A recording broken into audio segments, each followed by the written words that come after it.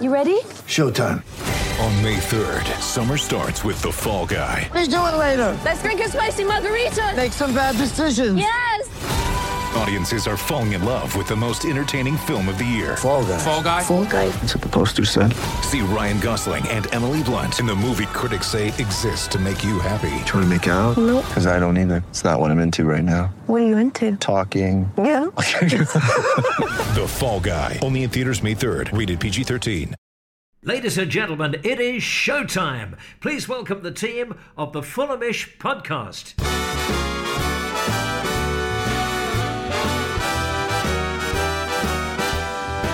It's the Fulhamish podcast, your independent voice of Fulham FC. My name's Sammy James and welcome to the show. Today we're going to be discussing Fulham's 3-2 victory over Leeds United at Elland Road. What a sweet, sweet win. What an away day I imagine it was for all of those that made it up to Yorkshire. Another 3-2 win away from home. Our fifth win of the season. It's as many games as we won under Scott Parker in 2021. Wow. What a time to be a Fulham fan. 7th in the league. This team defies expectations every single game, and it might not stop here either. So, here to discuss everything that went down at Elland Road with me yesterday is the double acts that did Friday's podcast as well. They're on Fulhamish a lot at the moment. Dan Cook, hello. Hi, Sammy. How you doing? I'm very good, thank you. I'm currently in Austin, Texas. You'll find out a little bit more about that at the end of the show. But yeah, I've had a great weekend. Jack Collins, hello. Hello, listeners. Hello, Sammy. Hello, Cookie. It's good to be back. It's good to be back. At the end of today's show, part 3, I went to meet the guys at Fulham, Texas, the Fulham Texas Supporters Club, who watch every game at the Hop Squad Brewing Company in North Austin. And we went to watch the Leeds game with them yesterday. And we've got a little interview with them, about 10, 12 minutes long, all about what it's like to follow Fulham from the USA. So stay to the end of the pod for that. Met Drew, Stephen and Justin giving their thoughts. It was a very, very enjoyable day. But without further ado, let's do some 3-word reviews from yesterday's win in Yorkshire. Jack, what have you got for me? Well, there was lots of good ones, and actually a lot of them revolve around an event that actually didn't happen. So can we just talk about that? There's Jesse Sent Marshing by Josh Whitcomb, Tom Greatrex with William the Conqueror, which to be fair is about the best of the lot. Richard Kaufman with Lampard's sack trick, Rach Stephen Shaw with the firing squad, and Matt Wall with sack to sack wins. Now they're all good. Like they're all really good. There's some really, really clever wordplay in here, but can we just have this? Jesse Marsh hasn't been sacked. No, he hasn't been sacked. And I think this is the important. Yeah, but he's not going to be sacked before another game. So therefore, I don't know. What do you mean he's not going to be sacked before another game? He could be sacked tomorrow. He's not going to be sacked tomorrow. I don't think so. Like all the stuff that's been coming out, like if you compare it to what Gerrard was saying, what Marsh has said, it just doesn't seem like it's coming. I mean, look, obviously football's a bit mad and sometimes these things happen, but every noise out of Leeds suggests he's going to be given at least the next 2 games and probably to the international break for the World Cup. So yes and no, but like, obviously I love the idea of Marco Silva like marching around the Premier League like some sort of managerial Grim Reaper.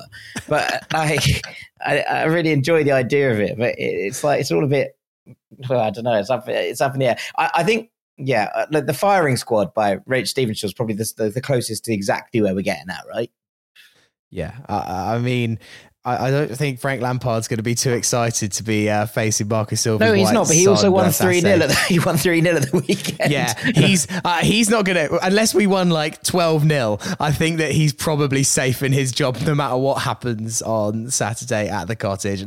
Let's skip away from Jesse Marsh. I'm sure there's plenty of Leeds podcasts that can do the dissect on his managerial future. Let's focus on Fulham. Dan, look, I'm in Austin. It's great. I've had a great weekend, but I was insanely jealous that I wasn't in the away end at Elland Road yesterday. So I'll live vicariously through you. How was it?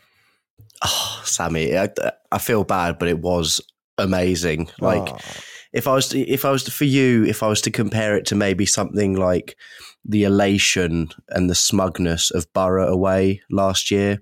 It was that sort of level of going into a cauldron of noise and coming out at the end of it with 3 points and leaving a load of Northern fans dragging their tails between their legs. Like it was a lovely, lovely day out. And it started really badly as well, because I woke up and there were weather warnings going around the whole of the UK saying that travel's going to be disrupted. And me and Dad at 7:30 in the morning thought, imagine if we just get stuck up in Leeds. Like, is it even worth it to get stuck in Leeds on a Sunday night? And we were like, we'll get home, whatever happens, we'll manage it. And I'm so glad we did, because I'll never forget yesterday. And just to top it all off, again, not to make you even more jealous, Sammy, but being on the same train as the Fulham boys on the way back and having that moment in King's Cross when they all piled off the train and all the Fulham fans chanted them away off to their coach. It was just glorious. It was such a wonderful day. Yeah, I've seen that there's one particular video going round on Twitter, and I don't have the name of who did the video to hand, so I'm really sorry. But basically everyone's singing the Palhinha chant and just like hounding João Palhinha, who kind of is like loving it, but also wants to get the hell out of there at the same time. Just absolute magic. And Jack, Fulham was so good. We were so good. And actually, at 1-0 down, and as annoying as that goal was, not really sure what everyone was doing, I was like, I don't think this is the end. I think that Fulham are going to get back into this, because we just looked like we were carving them open at will. And it was annoying the way that we went 1-0 down, really, because I honestly was like, we've been the better team here by far. We look just so much better in every department. We look sharper, quicker, like we've got more of a plan than Leeds. It just is sensational what Marco's doing on that training pitch. Yeah, we were 1-0 down for very long, was the kind of kicker of all of it. I don't know. I wasn't as confident as you, Sammy, because I thought Leeds started okay. Sinisterra was causing us problems down that left-hand side. Jack Harrison got away a couple of times down the right. There was a couple of wiggles through the box. Yes, obviously the Harrison Reed chance is the first big chance of the game, and he's very unlucky not to notch his third league goal of this campaign. But you know, it was one of those where you're like, ooh, they started on, and look, Cookie and I spoke about this on Friday. We said the one thing you don't want to do is let them score an early goal, you know, because we know how quickly Ellen Road can turn. You know, they are a volatile, if vociferous fan base. I think it's probably fair to say. I don't think that's disrespectful. And, you know, if you could go, all right, they've had a terrible result against Leicester midweek. The fans are starting to turn. Can you get the first one and really put them under the cosh? The one thing you don't want to do is let Leeds get a foothold and let them get behind the side. But actually, that was the really nice thing I thought about the goal coming so quickly as an equaliser. It silenced that brief blip of momentum that Leeds kind of got. And then from there on, I thought it was relatively plain sailing. They had a good spell right at the start of the second half. But yeah, I think overall, across the course of this game, Fulham were by far the better side, even if maybe the kind of XG and the statistics don't bear that out completely. I thought we were in control. And, you know, whilst most of the major opportunities fell to the first half for us, and we should have probably gone into the break in the lead, it just felt like it was coming. And so it did. And so, yeah, I think you're absolutely right in that respect. What Marco Silva is doing, the belief this side have in their ability to score goals more than anything else is exemplary. And look, there's only been one game where we haven't scored this season. We're currently, I think I saw earlier, we're on track for scoring 70 goals this season if we to keep up our current scoring rate. Now we're on track to concede 70 as well. So there's that we can come on to. But overall, the ability of this side to make things happen, to score goals, and to really punish teams when we're playing well is very impressive, and that's what made me the happiest, I think, on Sunday. Yeah, I mean, Dan, we are the fourth highest scorers in the league, joint with Liverpool, who scored 9 in one game. So I think that's got to be taken into the equation. We are 1 behind Spurs. We are 3 behind Arsenal. Yes, we're a long way behind Man City, but there's no point worrying about that. And yes, we have conceded a lot too, but just like 3 goals in this game, 3 goals against Villa, 2 goals against Bournemouth. it does feel like we're able to score at will. And yesterday, Andreas Pereira missed such a good chance to make it 4. There were other big opportunities that Fulham didn't take, times that we actually kind of got through on goal, but it just didn't fall for us, or the people slipped. Like, we made chances at will. We did against Villa as well. Going forward, this team has got such a plan. And yes, it's all a little bit hairy at the back. And when we said as well, like so many times, maybe early October, well, it's unsustainable for Fulham to score 3 goals in every game to win. But at the moment, it seems quite sustainable. We seem to be kind of managing it. Yeah, it's relatively sustainable if you just keep doing it, isn't it? Yeah. There's an air of that. I do think that yesterday I see as very much a win that Marco Silva and his coaching staff deserve all of the credit for. Our players were magnificent, but I saw something different from Fulham yesterday that made me think that this was a real, they put a lot of effort. And when you consider the short turnaround time as well, when you've got Friday and Saturday to prepare for this game, Fulham was so brave in possession. And I want it to be a case study yesterday in why, when people shout at us for playing out from the back, this is why we do it. Because if you are brave against teams that press you high, and if you back yourself to break their press and break those lines, you can create chances. Now, Leeds are always heralded, and they have been since Bielsa, as a good pressing team. And I thought at times they did press well, but it was Fulham's bravery in possession, and especially Tosin and Tim Ream, and also the 2 fullbacks, to try and find solutions to that press, to find passes into Palhinha, to then try and find Harrison Reed, who, I don't know how he managed to get up and down that right flank the whole game. He does it all the time, but even in a game like that yesterday, I thought it was exceptional. And we created chances because we took risks in possession, and it made me so happy to see it. And the number of times we broke through that Leeds press and suddenly we had 3 or 4 men isolated up against Leeds' 2 centre-backs, I thought it was exceptional, especially when you consider that Leeds were a little bit safer, I would almost say, than you would expect from them. Having Pascal Struijk at left back was a little bit of a nod, I think, to, we can't be too gung-ho here. And even then, Fulham were able to pick their way through. Jack, we've got to talk about Harrison Reed. He is getting so many plaudits, rightly so. I absolutely love it.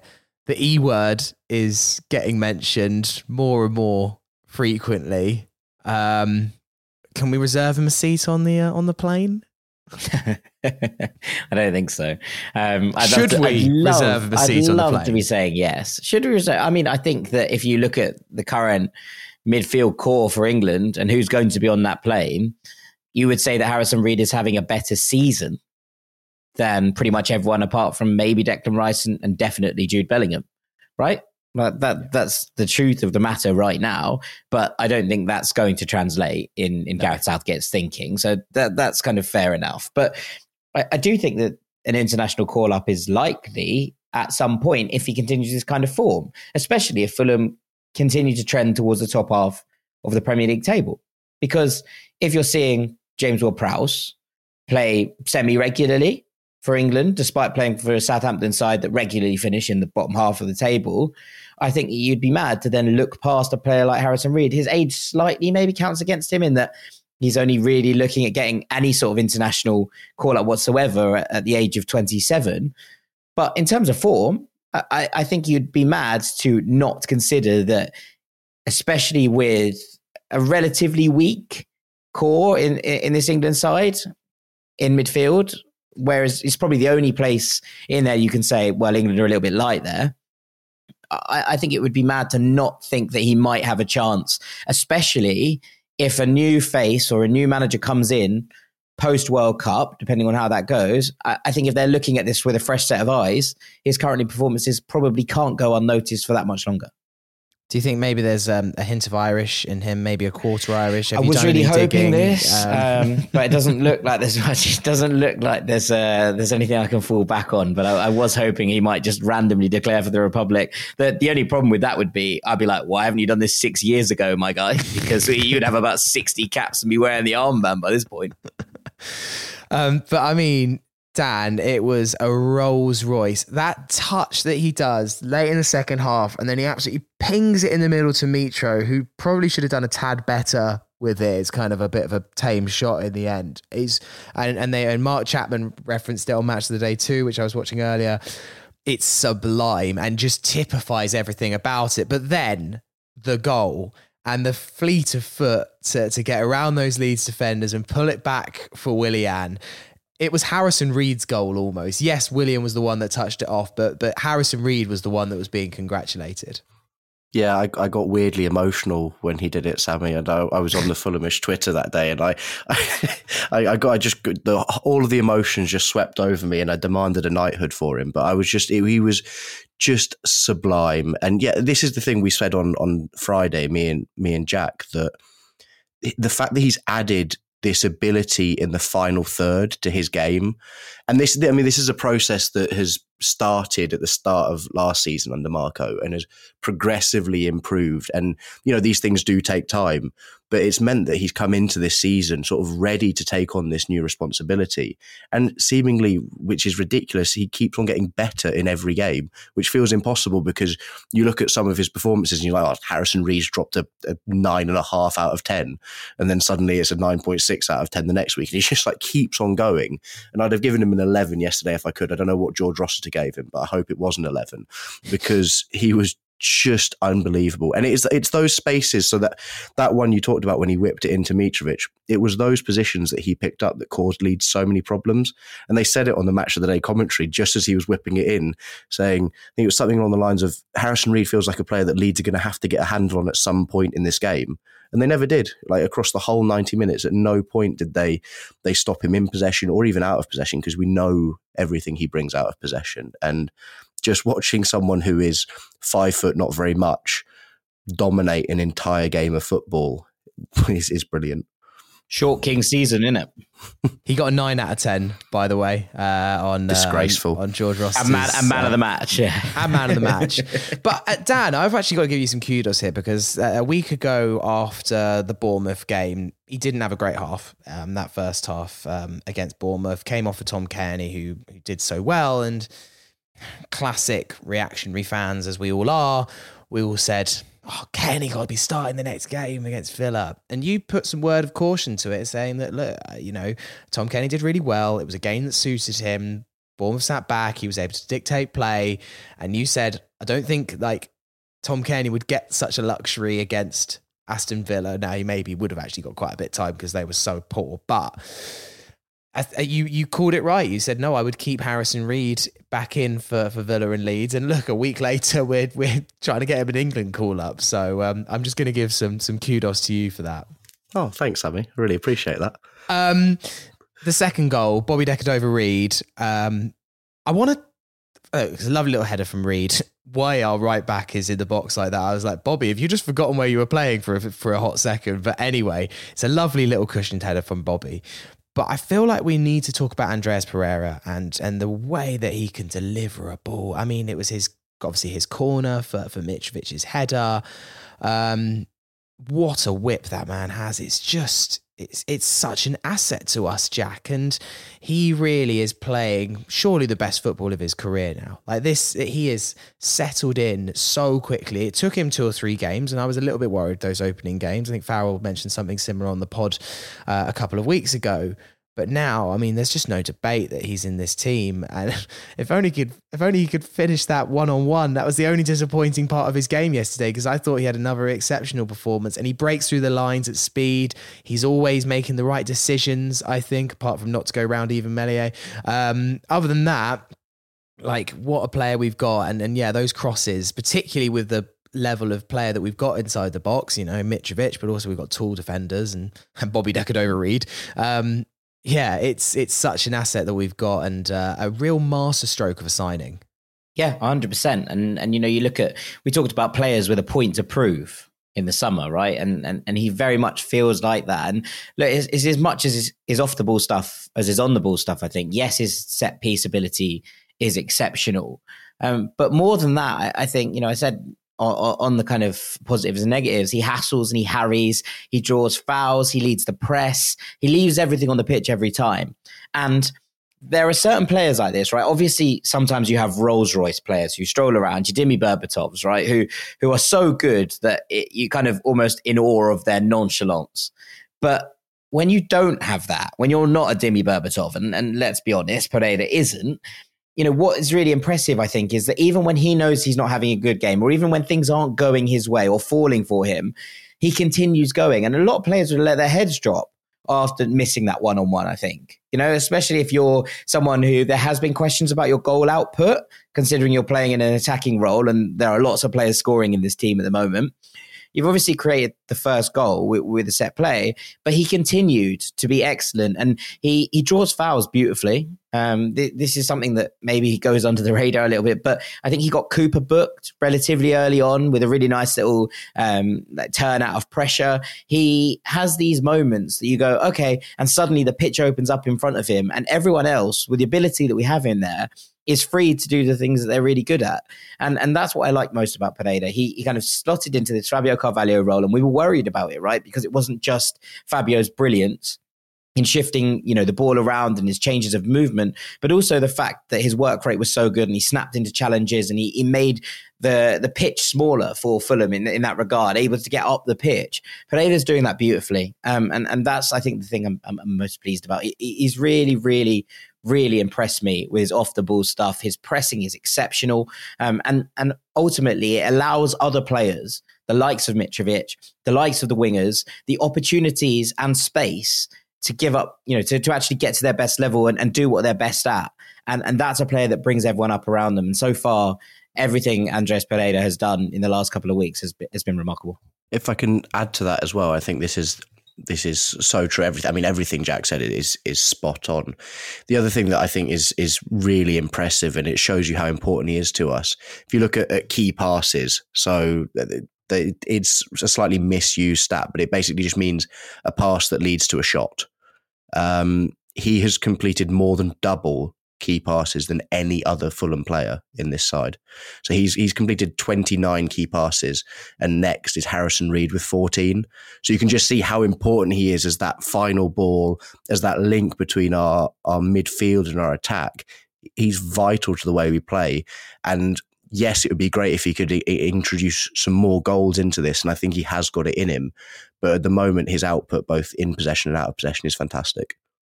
The other thing that I think about Andreas, and it's part of the benefit I think that we're getting under Marco Silva at the moment, because there's a lot of jobs going around at the moment, and Marco doesn't seem to be linked with any of them. It is sometimes the benefit of someone that was at a high level that didn't succeed, and then giving them a second opportunity. And Andreas, right now, we have that with him. Look, we're going to get linked for João Palhinha probably already for the summer. But I feel like, Jack, that Andreas, he's here for quite a while, because he's here to prove himself. He's kind of been to that top level. He's going to know that it's going to be a long time before he gets linked back to kind of anywhere near where he was in terms of the stature of club of Manchester United. So that's hugely exciting, is that I feel like Andreas is a player that's going to be here for quite a while to come. Yeah, completely agree. It's one of those where you're looking at it and going, okay, you've had a couple of relatively disappointing loan spells before the one back in Brazil where he did okay by pretty much all metrics. But there were some to other clubs in sort of European competitions, your Lazios, your Valencias, where things didn't quite go to plan. So I think, there's something to be said for finding players who are looking for a home and somewhere to set up. He's not as young as he once was. He'll be looking at this and thinking, none of us are. Yeah, that's the worst phrase of all time, isn't it? I wasn't going to say anything, but no, but it's true.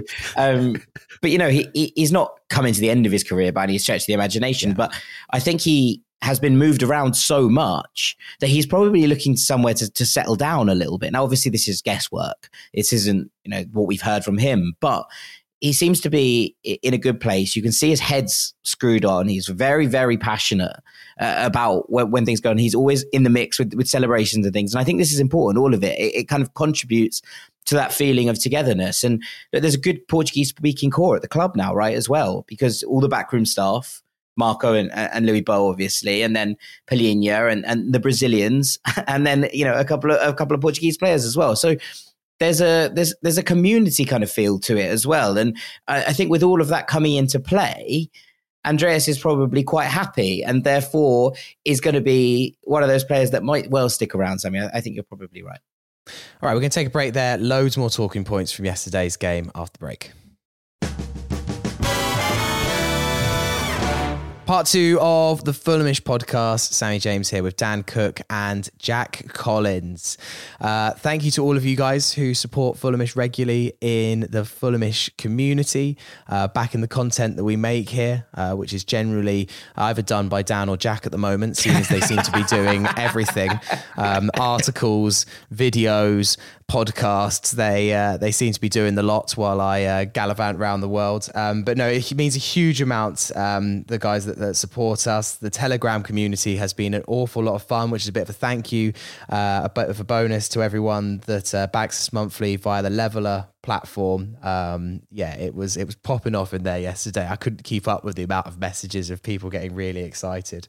And I met one of them. One of the people in Austin was a guy called Bart McKay, and he's in the Telegram quite regularly. And I met him at the bar yesterday, which you'll hear in part 3. So if you want to back us and help us keep us doing the content that we do, you'll find a link in the description of this podcast, or you can head to the Fulhamish website, click the button support Fulhamish, and you'll see the links to that there. But as ever, if you can't support us or you wish not to support us, all of our content remains free for you to enjoy, and that is how it'll always be, we hope. Anyway, let's move on then to a few other discussion points from yesterday's game. We haven't even mentioned Willian yet. I know that you guys spoke a lot about him on Friday's podcast because against Villa, he was so impressive. You even named the podcast after him on Friday.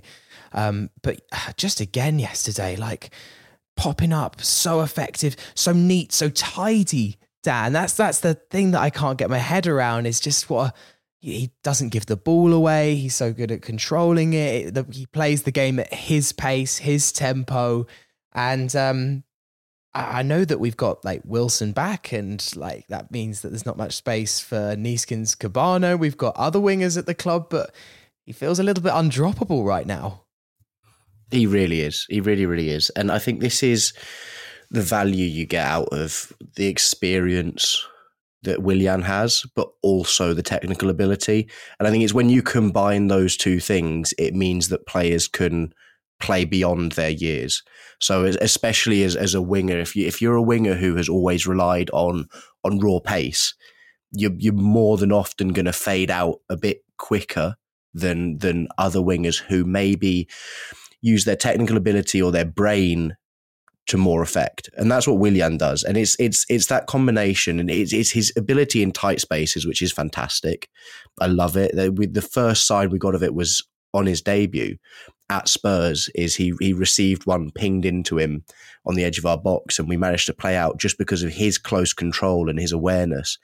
And then this translates into games like yesterday, when you're playing against a team who doesn't want the opposition to have time on the ball and will press the hell out of you. Having someone like Willian, who is pretty impressively press resistant by just being smart in situations, by knowing where the space is, by knowing who's pressing him, it's so useful. And I think we saw it, this is not a slight on Neeskens, but we saw it when he came on, that he doesn't quite have that same impact as Willian, because whilst Neeskens has that close control and he's an exciting player, Willian is just so experienced and so smart with it that even at 34 years age, he's causing teams problem. And I'm so glad, because some of the stuff that came out when we signed him was really unfair, and it was unfair towards him and it was unfair towards Fulham.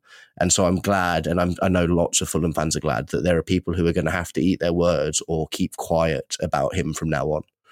Yeah, I mean, all the talk, Jack, when we signed him was, he was rubbish at Arsenal. He's not the player he used to be. He was rubbish at Arsenal. Yeah, but then I knew, I always had a feeling but Arsenal that were rubbish at that point as well. Yes, and I always had a feeling that being rubbish at Arsenal did not necessarily mean you will be rubbish at Fulham. Like, it's two wildly different clubs with wildly different expectations. This is it. We're not demanding perfection, right? And there are still flaws in his game, especially I thought Leeds attacked down that side quite a lot in the first half because his tracking back is not as good as Harry Wilson's on the other wing. And Anthony Robinson did a lot of legwork to help him out. But Anthony Robinson did well with that. Actually, I thought Anthony Robinson, yes, he made a mistake for the first goal, but on the whole had another very, very good game. And his improvement levels continue to shine in this Fulham team. But yeah, I think you're absolutely right. But, I think it's fair to be like, this is a move that you can look at and be like, oh, I wonder how this is going to go, considering that he had one good game for Arsenal against us. Maybe just loves the cottage. But also then went to Corinthians and it didn't work out from there. Now, look, obviously the off-pitch issues have massively contributed to that. But you can see why there was skepticism. I don't think I think it would be revisionism to say that we all were like, oh, this is going to work out. This is going to be a great signing. I think that would be madness considering the 2 years that he'd had before that. To kind of look at that and be like, this is definitely one. But I also do think that to kind of balance that argument a little bit, it was also fair to say, okay, he's not on massive wages. We haven't paid a fee for him. This is potentially a very sensible signing. And equally, if it does pay off, we've got ourselves a bargain. And if it doesn't, we haven't hugely lost out on much. So that would be my take on it. I think it's perfectly reasonable at the start of this season to be like, ooh, don't know how that one's going to go.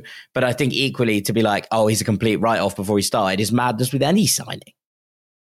Yeah, I think the other thing that I'll add, and I saw it on Twitter actually, and I hadn't thought about it, but when you look at what he's achieved in his career and at his age now, having had the spell he had at Corinthians, to see a player like that drop into this side and care so much and buy into this project and the passion that he's shown is just so nice to see. And I think that's another thing that makes you think that, as long as we're giving him this love and Marco Silva's trusting in him, I think we'll still see effort and commitment and performances from Willian, because he came from a place at Corinthians where, things turned really sour and it was horrible for him. And there aren't, it's not every 34-year-old pitches up in the Premier League having had the career he's had and gives it their all. There have been famous stories of players who turn up and do very little. Schürrle. Maybe Schürrle. I was going to say he wasn't as well, 34. He was about 27, but still. But also, if you look at the moment, like a Diego Costa, who, by all accounts and from what I've seen of him, is not really up to it. And that's both in performance levels, but also attitude. And you could not say that about Willian. No. And let us never forget, Dempsey's second spell with us at the cottage was... we don't talk about it. It never happened. It didn't happen. No, I don't remember it. I think, sorry, I don't know why I mentioned it. I forgot that actually never occurred. Thank you. Especially coming from Texas. This is very, very, very disrespectful of you. I apologize. Boo. I hope no one heard me through the walls. You'll have people banging down your door with like a fire extinguisher. Let's just come on to the defence. I was a bit surprised, Jack, to see Diop dropped. Thought didn't really understand what he'd done wrong. Fulham had just got a clean sheet, and so that's naturally the time to change your back four. Was there something like that he was? I'm baffled what actually Marco is doing here. And look, it didn't matter. It doesn't matter because we won. I'm just don't really understand. Or is he doing squad rotation with our centre backs? I think a little bit of both. I think a little bit of squad rotation, and I think he would have looked at the Leeds press and maybe thought that Tosin's ability with ball at feet might be a line breaker, because we've seen this, before, where he can stride out of defence and make a difference and ping those balls over the top that can release the likes of Harry Wilson. There was a couple of brilliant ones last year. One goal in particular where he just launched over the top, picked out Harry Wilson flying down the right, and he chipped the keeper, and that was that. But I think that it's one of those where it would have probably been like, okay, it's 3 games in a week. We want to rotate a little bit in terms of just keeping legs fresh. I'd imagine that he's very much not trying to isolate Tosin from this side, because we know how good he can be. We know that he is an asset to Fulham in terms of value, and we know that they're trying to renew his contract as we speak. So with all of that in mind, I imagine they're just trying to rotate the strike a little bit to make sure that everyone's happy. But I think equally, maybe tactically, he looked at this and thought, okay, maybe Tosin's ability to play out will help us against that kind of frenetic Leeds press. So that's what I think he was doing. But I'd agree with you that I think Diop will come back in because he was very good against Villa on Thursday night. And Tosin, I didn't think he was awful, but I didn't think he had a brilliant game either. I thought maybe he was a little bit harshly treated. He should probably do better for the first goal. Obviously, it's taken a crazy deflection, so I think he just loses flight of the ball a little bit, and therefore can't completely blame him. But I think he could do a little bit better there. He was a little bit shaky at times, but he did block a few very, very important crosses. He's made a really important block to stop the ball getting to Patrick Bamford at one point. And so maybe he's just been a little bit unfairly maligned when ultimately it wasn't all his fault, the little struggles at the back. And I didn't think there was much he could have done for the second goal. So yeah, I think maybe it's a bit of both. Dan, what's your take on the defence? It's just a bit of a odd situation. And look, I'm not going to come on here and we've done the kind of defence to death, particularly after the Bournemouth game. But, it's still another 2 goals conceded. We don't know who our strongest centre-back pairing is. It is kind of the only really downside of the squad at the moment, the thing that's not kind of solved. And I think after the positivity of keeping a clean sheet against Villa, the way that we did concede 2 goals, particularly that second goal for me was just a little bit like, oh, come on, lads. And he kind of wriggled through. It was all just a bit shit. So, I mean, what is the solution here? If you were Marco, what are you doing in the next game against Everton? It's difficult because I still think that we're having issues of players playing in a back four who aren't used to playing with each other, because these aren't problems that are necessarily stemming from individual errors. They just seem to be more of a lack of cohesion and a lack of understanding. You've got, like for the first goal, it just all opens up. And yes, it's an individual mistake from Anthony Robinson, which I can excuse because he thinks he can get there and he can't. And that's a really easy mistake to make. But then from there, again, Rodrigo ends up sort of just drifting and nodding it in. And then the same with their second goal. It's just a bit messy. No one's tracking a runner. And there are other moments in that game as well, like the Bamford chance, where you can't be allowing a striker to just get in between your 2 centre-backs like that. And I just think it comes from this lack of cohesion. And my advice, as little as that matters to Marco Silva, would be that we do need, at the very least, a settled centre-back pairing, because otherwise these issues are going to keep coming up where players aren't used to playing alongside each other. And it's tough for Tim Ream because Issa Diop and Tosin aren't the same centre-back. So he's continuously having to adjust between the 2 of them if we're going to chop and change. So I think there needs to be some continuity there. And then, yes, I'm sure there are tweaks that can be made, but I do think that time might help us, just these players playing together. And whilst we joke that, it is sustainable scoring 3 goals because we keep doing it, eventually we're going to need to win games 1-0. Like, that's just, it's going to happen. There are games that, we could win 1-0 and we end up getting 1 point out of due to a mistake at the back. I think it is something we need to fix. I guess there is an element now, Jack, of like, there's 3 games until the World Cup. Like, we just need to kind of get through them. One of them's a write-off because it's Man City, and I know no game should be a write-off, but I think the Etihad is maybe that one. So it's a bit of a weird time. No now free hits, just write-offs. Yeah. Yeah.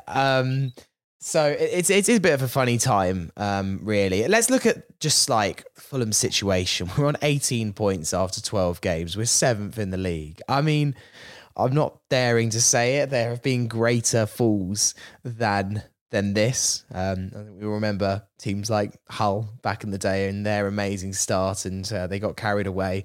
Phil Brown gave them a halftime team talk on the pitch, and it all fell apart. And there have been other examples of that too. But what an ludicrous position we are in now in terms of the league, in terms of the table. And I just can't quite get my head around it. I'm not even sure what I'm asking here, but I just want to just celebrate where we are and the fact that, look, it's not done till it's done, but my word, we have put in a decent bid for staying up this year. Yeah, 100%. And look, it's not always going to be easy. There are going to be difficult spells. I imagine in the new year, a lot of teams are going to strengthen. We've seen, and we've talked about this a little bit here, that the teams at the bottom of the league are not necessarily those you'd expect to be there. And therefore, there is kind of always that scary thought that they could actually pick up their form and start to dig themselves out. But we're starting to build a buffer, and that's really important. And basically, there's an element of, if we win against Everton or Manchester United, I agree with you. I don't think we're going to beat City, but we'll give it a go because we always do.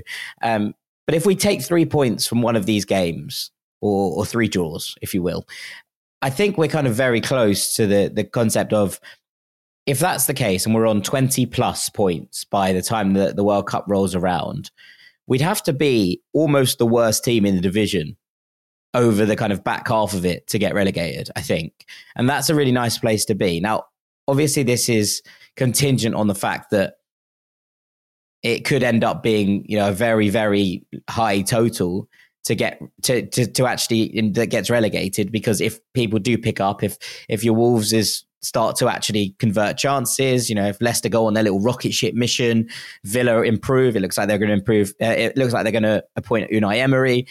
There's a lot of teams down there who you go, oh, okay, could you put yourselves a little winning run together? But equally, there's a lot of teams at the top of the division who are good, and that would mean that teams are having to go on little rescue missions, and a lot of them, in order to kind of dig themselves out. So as long as we keep building this buffer, it will kind of end up with an element of, unless we completely collapse, completely implode, it's going to be hard. It's going to be possible to avoid relegation with kind of just consistent 15th in the league form. And at the moment, we're trending above that. And I think that's massive, right? And so we can afford a bit of a drop off, because these things happen. You can go on a slide, but if you build the buffer, and I keep saying it, but it's the same point. Brentford did it last year. They built the buffer up so that when they actually did go on that slide in the second half of last season, they never really actually got dragged into the relegation scrap. They were on the edge of it for a while, but even the odd result kept dragging them away. And that was enough for them to relatively comfortably survive in the end. And I think that if we can do the same in terms of building that up over the first half of this season, we'll be in a very good place come January. I mean, Dan, you actually compare the table this time last season to the one that we see now at the bottom. And, this time last year, you had Burnley, Newcastle and Norwich in the bottom 3. Only Norwich and Burnley actually had a win. They only had 1 win. Newcastle still didn't have a win by this stage. We know that they turned it around in the end. It feels like, especially when I saw that kind of Nottingham Forest result against Liverpool, I was like, God, this Premier League is going to be relentless this year and everyone is going to win some games. It feels like no one's going to be cut adrift. Yeah, this is going to be slightly ridiculous, but to very loosely quote a very good poem by Rudyard Kipling, if you can keep your head when all about you are losing theirs, you'll be a man, my son. This is exactly what we're doing. We are actually like that. I know you said that there are good teams down there, and that's a problem, but I think the importance of a win yesterday, taking us up to 7th, is you look at that, from sort of 13th below, it's just chaos within all of those clubs at the moment. Like, there are very few clubs down there who are currently, holding strong or taking a measured view of things. And me and Jack spoke about it, but there are clubs making really rash decisions right now. And part of that, I think, is to do with the World Cup. And that almost, I think, plays into our favour of just teams seeing this as like the World Cup as an opportunity to chop and change and to make a huge decision because you've got time.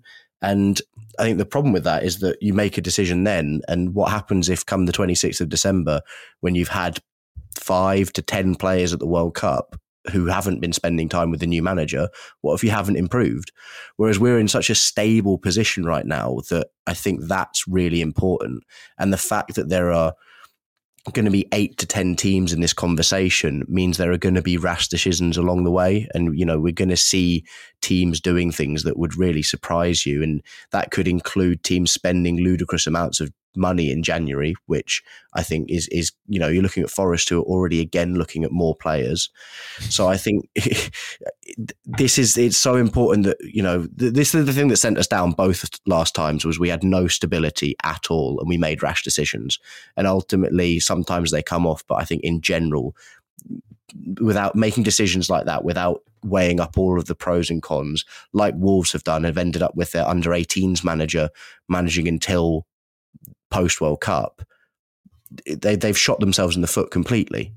Whereas we've got stability for once in the Premier League, and capitalising on that is huge. And I think it gives us a really great chance. And as Jack said, we now no longer need to be churning out wins at the rate of a top half team to get ourselves safe. You know, we can actually be the fourth best side in the league for the rest of the season and we'd still stay up. Fourth worst. The fourth worst, sorry. I was going to say, if we're the fourth best, then I'd expect hoping for a little bit more. I mean, I'd be getting my passport renewed. We're only 3 points off being fourth best, so I wasn't far off. Yeah, exactly.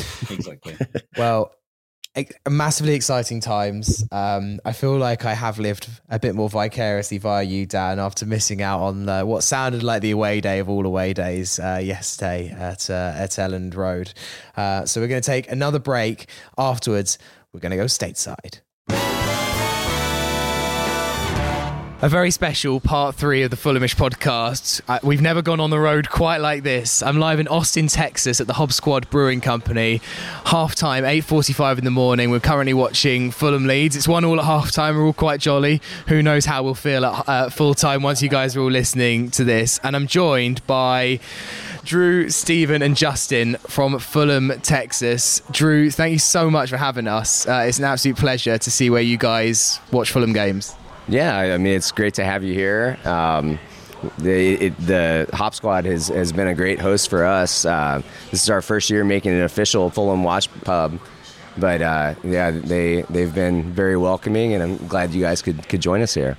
Yeah, it's really just great to get a taste of Fulham in America. I mean, this is so cool. This is Fulham, and there must be a good full dozen people here in this pub watching Fulham at 8 in the morning.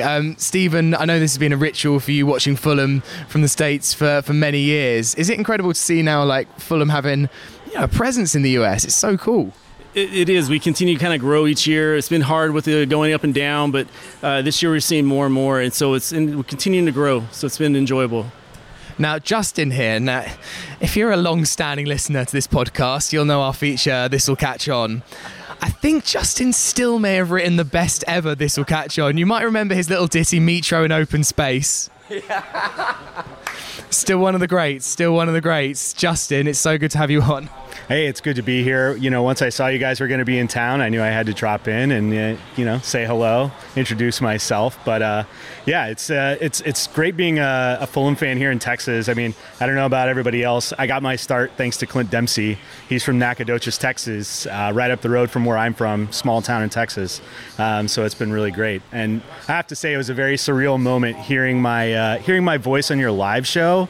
That was a little strange for me to hear, but I appreciated it. Charlie Cooper giving his thoughts on Meat Show in Open Space. I mean, Justin, do you think that those American players, through the years, the Dempseys, the Bocanegras, the McBrides, and now the Robinsons and the Reams, do you think that's helped Fulham become...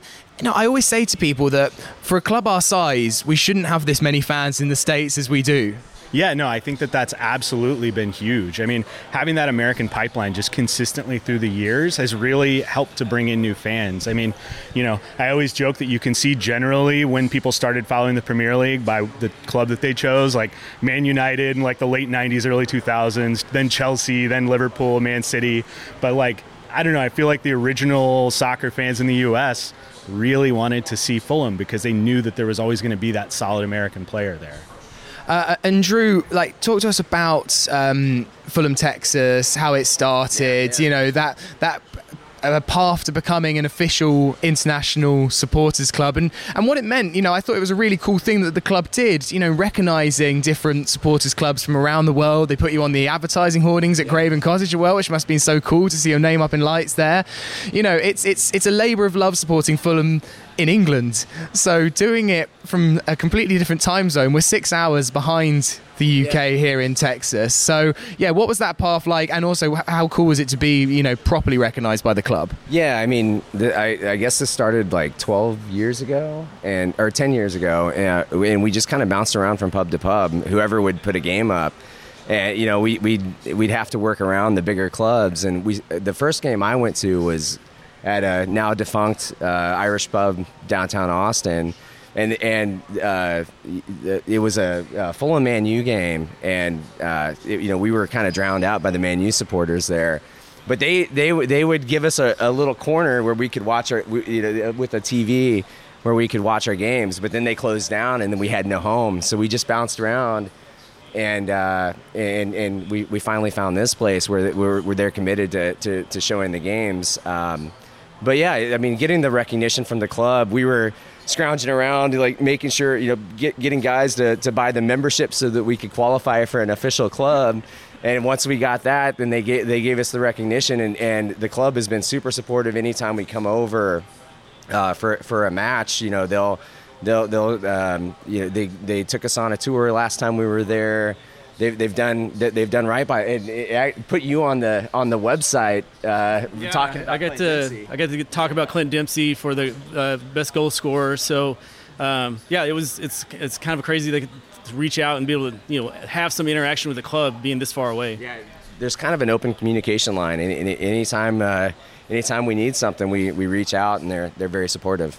And look, there might be some other Fulham fans in Texas that maybe listen to this podcast and aren't aware of what you guys do. So, like, how do people become a member of Fulham Texas? Do they reach out on Twitter? Yeah, for sure. And unfortunately, the two main organizers aren't here, Dean and Sam. But yeah, they can reach out on Twitter. We have various. There's a Fulham FC Texas Facebook group. They can check that out. But yeah, I mean, we get the first game of the season. We had a father-daughter that came down from Fort Worth that got up at 3 a.m. to drive down here to watch the game. So we'll get some, week to week, we'll get people showing up from Houston, people showing up from Dallas. We had a couple from Asheville, North Carolina earlier this year. And they just come, they find out, they see us on social media, they see that we're watching the game, and they come to check it out. So we get people from all over. And Stephen, it feels like a proper flavour of Texas. I mean, we're all drinking beer here at 8am, which actually feels very British, actually. But like, there's a hammy end beer in this pub as well. And what was that thing I ate for breakfast, which looks like a bread roll but filled with surprises? Kolache. So it's kind of a German-style bread breakfast with egg in it, kind of thing. So it's more traditional German style, but we get some breakfast tacos too. So. Yeah, I've been enjoying a lot of my barbecue and my Tex-Mex since being out here. George, who's with me as well, has been. But yeah, I mean, pretty cool that there's literally a beer here named after our rightful place, the Hammersmith End. Yeah, they actually let us kind of give almost name it. So we gave a lot of suggestions, and they like the hammy, and so we've gone with that. So. I'm currently enjoying a pint of it. It's very early, but it's a kind of like a dark beer. It's like 4.1%, but I'm enjoying it, and it feels like, I was going to say it feels like home, but to be honest, just having a Camden Hells or a Carlsberg actually feels like the Hammersmith End. It's much nicer than anything you would actually get in the Hammersmith End. Yeah, it's an English mild, so it's got a little bit more flavor in it, so. Justin, looking at Fulham this season, like, what have you made of how we're playing back in the Premier League? We don't know what this game is going to end up at. It's currently been quite a good half for us, but it's been so nice watching Fulham play positively in the Premier League. I imagine the watch parties here have been pretty fun this year. Yeah, it's a huge improvement. I mean, obviously the last time we were in the Prem, it was tough because during COVID, and then, just hard to get any kind of decent results kind of strung together, but it's been great to see us putting together points and putting together performances that are very solid all around. Just hoping that Mitro's okay. That's my, Yeah, we'll have to wait and see. And George is here with me. George, what have you made of coming to watch Fulham Texas? It's been pretty sick, hasn't it, to see it in action? Oh, it's incredible. It's that famous American hospitality. We've been welcomed with open arms. Really cool little place here. Like, I like it. It's these huge kind of brewing tankards, big pull-down screens, like everything that you'd want from a place to watch the football. Surrounded by friendly faces, fellow Fulham fans from across the Atlantic. And it's been great fun. It was quite weird, like pulling up here 8 a.m. There's no cars around. It's a Sunday morning, and suddenly you just start seeing like Fulham shirts in cars, and it just feels so surreal. If you are in the Texas area and you don't follow the Fulham Texas boys, then yeah, absolutely make sure you do. So Drew, from Fulhamish and everyone here, thank you so much for having us today, and it's been really great to kind of get a flavour of what you guys go through every morning. Absolutely, we need to make this an annual thing if you're coming in for the Grand Prix. Yeah, every time we gotta. I mean, it's nice that the schedule worked out and that you guys could could get here early before you have to make your way back out to the Circuit of the Americas. But yeah, we need to do it every year. And Austin, if people haven't visited, like, it's such an awesome town. I think, like, you've got your American classics, your New York, your LAs, your Floridas, but actually it's a wicked little place to come to if people haven't been. Yeah, second that, it's the coolest place on earth. It's like all the best bits of America kind of dumped in this town, and there's so many, like, every single, like, little food places are like the best Tex-Mex and steak and barbecue you've ever had, but all little independent places. Really cool, kind of like bohemian vibe here. I like it a lot. Yeah, so definitely, if you happen to be in Austin as well, like, make sure and you want to watch a Fulham game, then you know where to drop by. And Stephen, thank you for being here as well and chatting to us on the pod. And also, Stephen owns a vineyard, and you got us a couple of bottles of rosé from your vineyard. So thank you very much for those. Yeah, more than welcome. We're super excited to have you guys. You guys are my favorite podcast, so just a little way to give back. And Justin, can we expect any more songs anytime soon? We'll see. I'm busy with a 7-week-old daughter right now, but maybe it'll come to me at 3 a.m. when I'm changing diapers or something. It's the difficult second single. Like. I know. Try not to be a one-hit wonder, but it's tough. It's also a big day here in Austin because Austin FC, who their stadium is just you can see it from where we are right now, and they're in the MLS playoffs tonight against Dallas. It's the Formula One today as well, but most importantly, it is Fulham Leeds, and the second half is about to begin, so we should finish there. But yeah, I just want to extend my thanks to the Fulham Texas boys. Back to the podcast. Welcome back to the Fulhamish podcast. Sammy here with Jack and Dan. Thank you so much to the boys from Fulham, Texas, for hosting myself and Coops yesterday. We have recorded also a bit of a vlog of our day out to the Hop Squad Brewery. So keep an eye out on the Fulhamish YouTube to see how our trip to North Austin to meet all the lads went down. It should be out in the next couple of days. Just gives you a bit of an insight into what it is like following Fulham stateside. Boys, are you planning your trips out to Austin? Yeah, already. Although it's home of Austin FC, isn't it? Which is owned by Andrew Precourt, who's the man that tried to disassemble the Columbus Crew. So I do have a slight issue with that. But alas, here we are. Well, actually, Austin FC yesterday won their playoff game against Dallas. That was the other topic of conversation yesterday at the Hop Squad Breweries. There's quite a few of them. That's a Texas derby. Big. Yeah, but the Hop Squad Brewery is right next to that new Austin FC stadium. So they were all very excited for the perfect Austin day, which was Fulham in the morning, Circuit of the Americas, the US Grand Prix in the afternoon, and then the evening watching Austin Dallas. Good day. Yesterday in the MLS playoffs. And yeah, there was a lot of excitement, and we even got bought a couple of Los Verdes Austin FC scarves.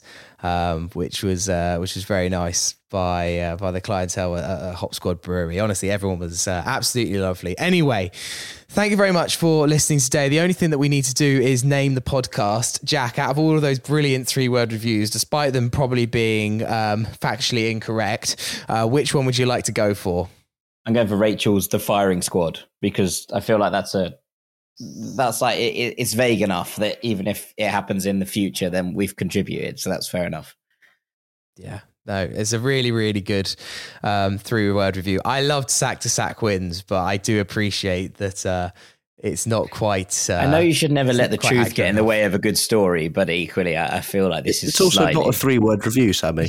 It's I've got a slight gripe with this because I have been known to hyphenate in 3-word reviews to try and make it 3 words, but that 3-word review has hyphenated it down to 2 words, and so it's either 2 or 4, but it's definitely not 3. It's very true. I hadn't thought about it that way. I must admit, I think I was the one that retweeted it off the Fulhamish account, and I was like, oh yeah, this is class. And yeah, I hadn't even actually done the quick check that it's 3 words. Sorry, Matt. I feel like we've taken you apart here, but I'm afraid it's gonna have to be Rachel's. Sorry, Matt. Anyway, great stuff. Love your 3-word reviews after every match. Do get involved after the Everton game if you fancy it. To my guests, Dan Cook, thank you very much. Oh, it's been an absolute pleasure as always, Sammy. And you're going to be on cloud 9 for the rest of the week? Honestly, I woke up so happy this morning. I was on the tube. I had the iPlayer Match of the Day downloaded, and I watched the Willian goal back and just kept on pressing the back 20 seconds thing. I watched it about 5 times in a row just to hear the roar of the away end. Incredible. And Jack Collins, thank you very much. Thank you very much, Sammy. Safe trip home, and I'll see you on Thursday. Yeah, Jack and I have got the Thursday Club on Thursday, as you'd guess. This is a hat trick. That's a hat trick. Is a hat 3 trick. pods in a row. We don't know if Peter's going to be on. Get well soon, Peter. Hopefully he'll be back for Thursday. We shall see. But he's been recovering after an op, so it'd be nice to hopefully get Peter back on the show next week. But we will see. But we'll be previewing the Everton game that is on Saturday. Plus, we're also going to be speaking to Edie Kelly, who is in the Fulham women's team, all about their big debut at Craven Cottage, which is coming up the week after the men's season takes the break for the World Cup, which is a really, really positive step and hugely exciting. So we're going to be hearing from Edie all about that. So make sure you listen to the podcast later in the week. But until then, have a good one. Come on, you Whites. You Whites.